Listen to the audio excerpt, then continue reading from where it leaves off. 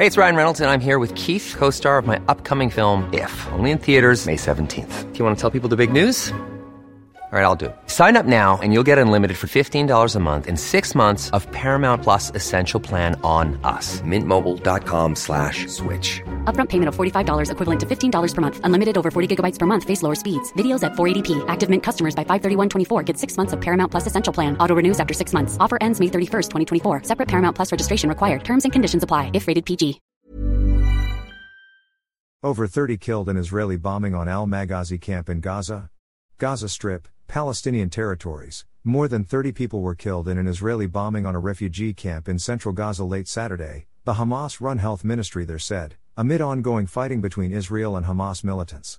More than 30, dead, arrived at Al-Aqsa Martyrs Hospital in Deir al-Bala in the massacre committed by the occupation in Al-Maghazi camp in the central Gaza Strip, health ministry spokesperson Ashraf al-Qudra said in a statement. Hamas said in a statement posted on Telegram that Israel had directly bombed citizens' homes, adding that most of the dead were women and children. An Israeli airstrike targeted my neighbor's house in Al-Maghazi camp. My house next door partially collapsed, said Mohammed Al-Alol, 37, a journalist working for the Turkish Anadolu agency. Al-Alol told AFP his 13-year-old son, Ahmed, and his 4-year-old son, Kais, were killed in the attack, along with his brother. His wife, mother, and 2 other children were injured. An Israeli military spokesperson said they were looking into whether the Israel Defense Forces had been operating in the area at the time of the bombing.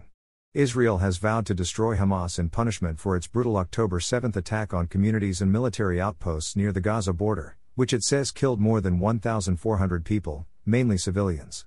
More than 240 Israeli and foreign hostages were also abducted during the attack.